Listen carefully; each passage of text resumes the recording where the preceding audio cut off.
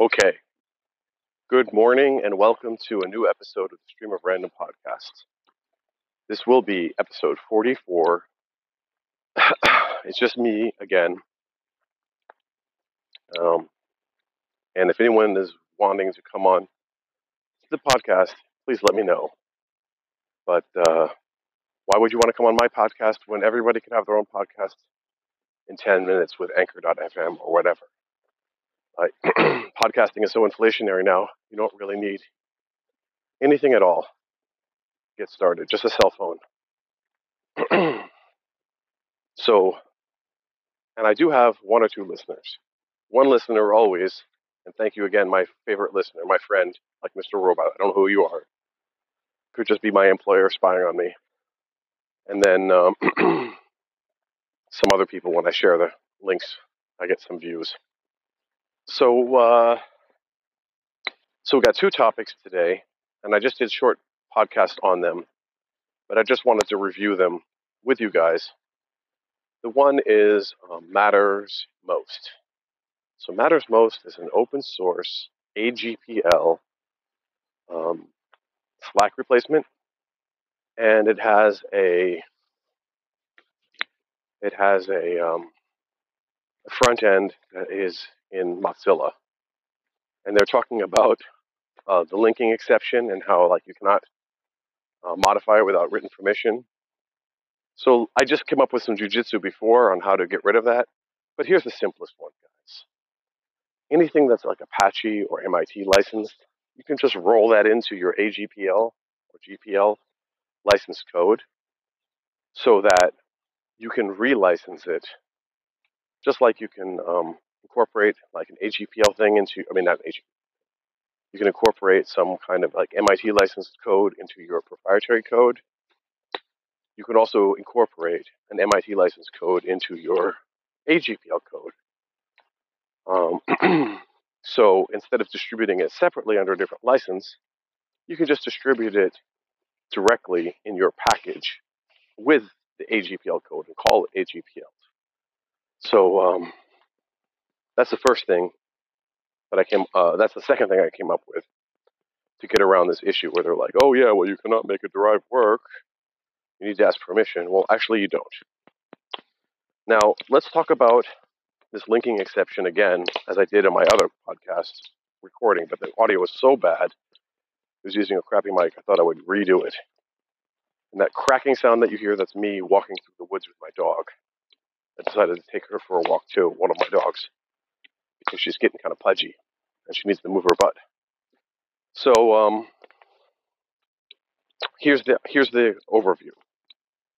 So you have some liberally licensed, let's say MIT or Apache licensed code that's built as the front end on top of an AGPL core lib. Now they were saying you need a link, an LGPL link exception, if you want to link these two together. Okay, so let's break that down. So normally, if you have a library in C, and you want to come on, dog, and you want to link it to an executable, that library is actually physically copied into the executable. Okay, and if you've got a GPL like libc or something, you cannot link to it, right? And deliver a proprietary or separately licensed piece of code, because you're creating a derived work by including that one in the other. Now, some people have gone on to say, like MySQL, I don't know if it's ever been tested in court, but MySQL is saying that their driver, that their wire protocol, that their wire protocol is you need a link license to talk to their database server using just their protocol, and that creates a link you need a link exception for that, which I'll have to read up on it, what's the actual state of that.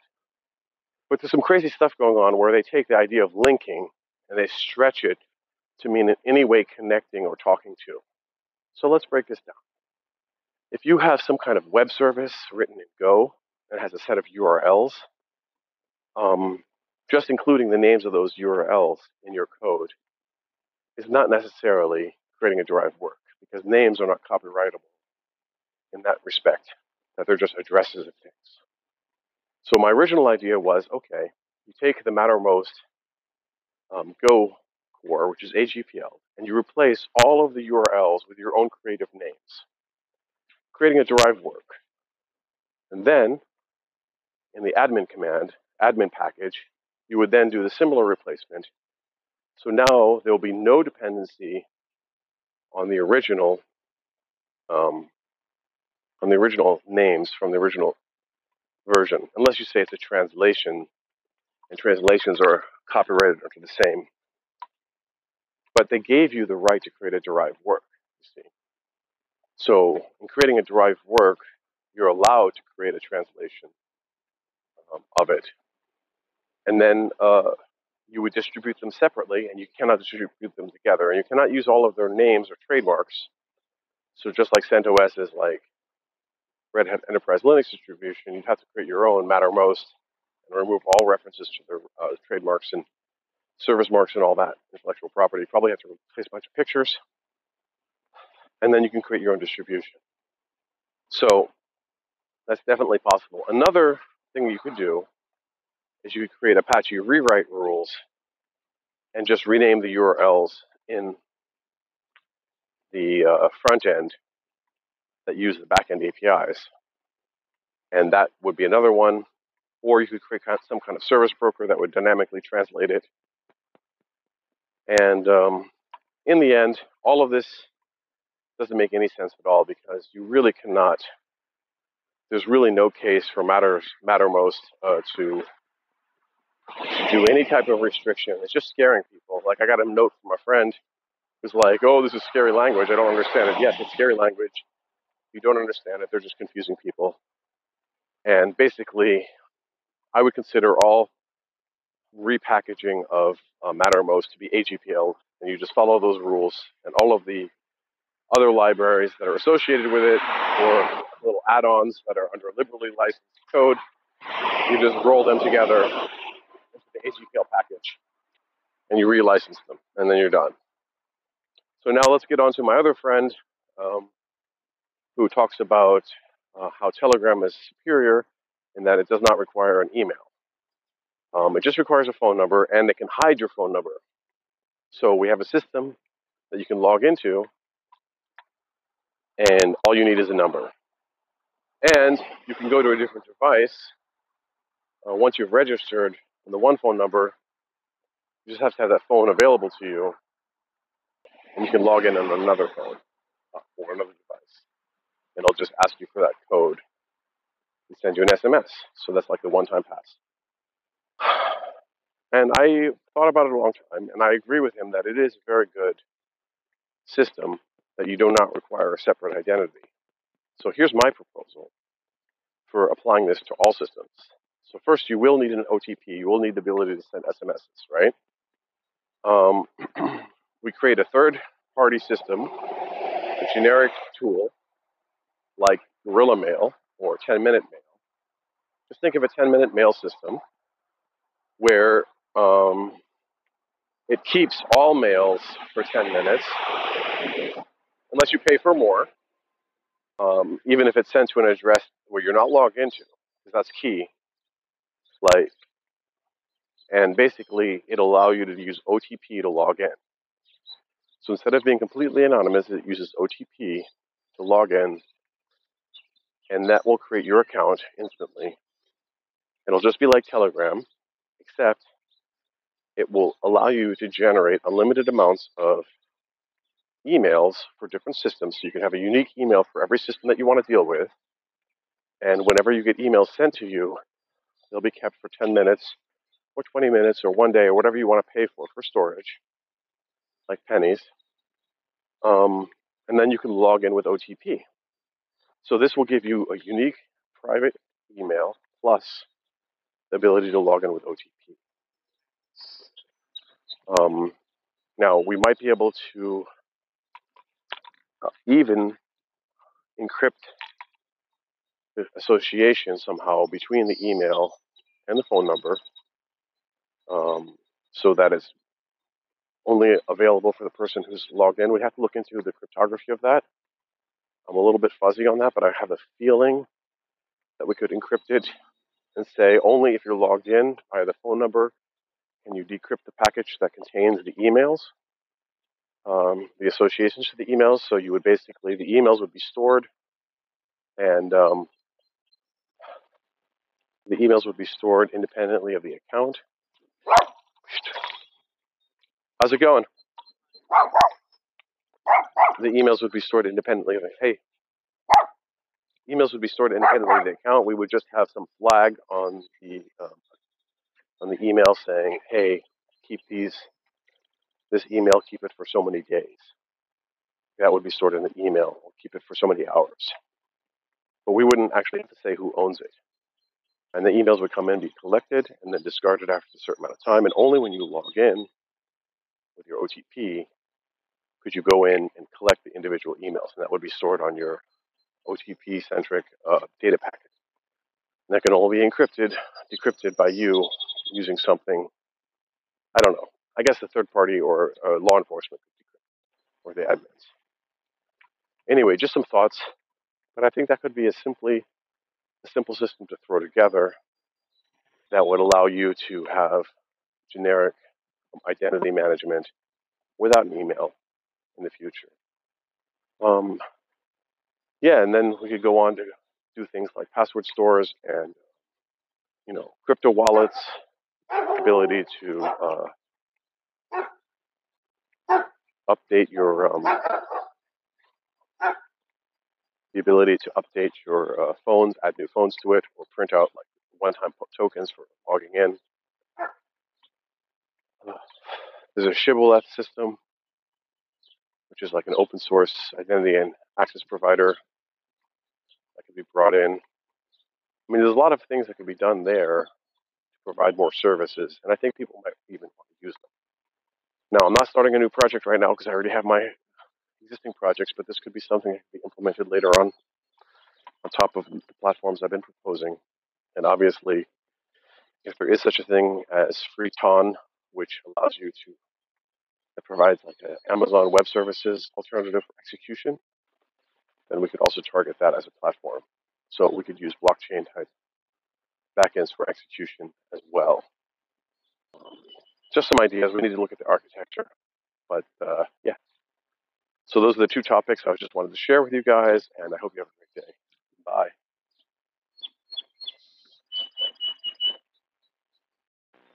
Okay. Good morning, and welcome to a new episode of the Stream of Random podcast. This will be episode 44. It's just me again. And if anyone is wanting to come on to the podcast, please let me know. But why would you want to come on my podcast when everybody can have their own podcast in 10 minutes with Anchor.fm or whatever? Podcasting is so inflationary now, you don't really need anything at all to get started, just a cell phone. So, and I do have one or two listeners. One listener always, and thank you again, my favorite listener, my friend, like Mr. Robot. I don't know who you are. Could just be my employer spying on me. And then some other people, when I share the links, I get some views. So we got two topics today, and I just did short podcast on them, but I just wanted to review them with you guys. The one is Matters Most. So Matters Most is an open source AGPL Slack replacement, and it has a front end that is in Mozilla, and they're talking about the linking exception and how like you cannot modify it without written permission. So I just came up with some jujitsu before on how to get rid of that. But here's the simplest one, guys. Anything that's like Apache or MIT licensed, you can just roll that into your AGPL or GPL license code so that you can relicense it, just like you can incorporate like an AGPL thing into, I mean, not AGPL. You can incorporate some kind of like MIT licensed code into your proprietary code. You can also incorporate an MIT licensed code into your AGPL code. So instead of distributing it separately under a different license, you can just distribute it directly in your package with the AGPL code and call it AGPL. So that's the first thing that I came. That's the second thing I came up with to get around this issue where they're like, "Oh yeah, well you cannot make a derived work. You need to ask permission." Well, actually, you don't. Now let's talk about this linking exception again, as I did in my other podcast recording, but the audio was so bad. I was using a crappy mic. I thought I would redo it. And that cracking sound that you hear, that's me walking through the woods with my dog. I decided to take her for a walk too, one of my dogs, because she's getting kind of pudgy and she needs to move her butt. So here's the overview. So you have some liberally licensed, let's say MIT or Apache licensed code that's built as the front end on top of an AGPL core lib. Now they were saying you need a link, an LGPL link exception, if you want to link these two together. Okay, so let's break that down. So normally, if you have a library in C, and you want to come on, dog, and you want to link it to an executable, that library is actually physically copied into the executable. Okay, and if you've got a GPL like libc or something, you cannot link to it, right? And deliver a proprietary or separately licensed piece of code, because you're creating a derived work by including that one in the other. Now, some people have gone on to say, like MySQL, I don't know if it's ever been tested in court, but MySQL is saying that their driver, that their wire protocol, come here, dog, that their wire protocol is you need a link license to talk to their database server using just their protocol, and that creates a link. You need a link exception for that, which I'll have to read up on it, what's the actual state of that. But there's some crazy stuff going on where they take the idea of linking and they stretch it to mean in any way connecting or talking to. So let's break this down. If you have some kind of web service written in Go and has a set of URLs, just including the names of those URLs in your code is not necessarily creating a derived work, because names are not copyrightable in that respect, that they're just addresses of things. So my original idea was, okay, you take the Mattermost Go core, which is AGPL, and you replace all of the URLs with your own creative names, creating a derived work. And then in the admin command, admin package, you would then do the similar replacement. So now there will be no dependency on the original names from the original version, unless you say it's a translation, and translations are copyrighted under the same. But they gave you the right to create a derived work, you see. So in creating a derived work, you're allowed to create a translation of it. And then you would distribute them separately, and you cannot distribute them together. And you cannot use all of their names or trademarks. So just like CentOS is like Red Hat Enterprise Linux distribution, you'd have to create your own Mattermost and remove all references to their trademarks and service marks and all that, intellectual property. You probably have to replace a bunch of pictures, and then you can create your own distribution. So that's definitely possible. Another thing you could do is you could create Apache rewrite rules and just rename the URLs in the front end that use the backend APIs. And that would be another one. Or you could create some kind of service broker that would dynamically translate it. And in the end, all of this doesn't make any sense at all because you really cannot, there's really no case for Mattermost to do any type of restriction. It's just scaring people. Like I got a note from a friend who's like, oh, this is scary language. I don't understand it. Yes, it's scary language. You don't understand it. They're just confusing people. And basically, I would consider all repackaging of Mattermost to be AGPL, and you just follow those rules, and all of the other libraries that are associated with it, or little add-ons that are under liberally licensed code, you just roll them together into the AGPL package, and you relicense them, and then you're done. So now let's get on to my other friend, who talks about how Telegram is superior in that it does not require an email. It just requires a phone number, and it can hide your phone number. So we have a system that you can log into, and all you need is a number. And you can go to a different device. Once you've registered on the one phone number, you just have to have that phone available to you, and you can log in on another phone or another device. And it'll just ask you for that code and send you an SMS. So that's like the one-time pass. And I thought about it a long time, and I agree with him that it is a very good system that you do not require a separate identity. So here's my proposal for applying this to all systems. So first, you will need an OTP. You will need the ability to send SMSs, right? We create a third-party system, a generic tool like Gorilla Mail or 10-minute mail. Just think of a 10-minute mail system where it keeps all mails for 10 minutes, unless you pay for more, even if it's sent to an address where you're not logged into, because that's key. Like, and basically, it'll allow you to use OTP to log in. So instead of being completely anonymous, it uses OTP to log in, and that will create your account instantly.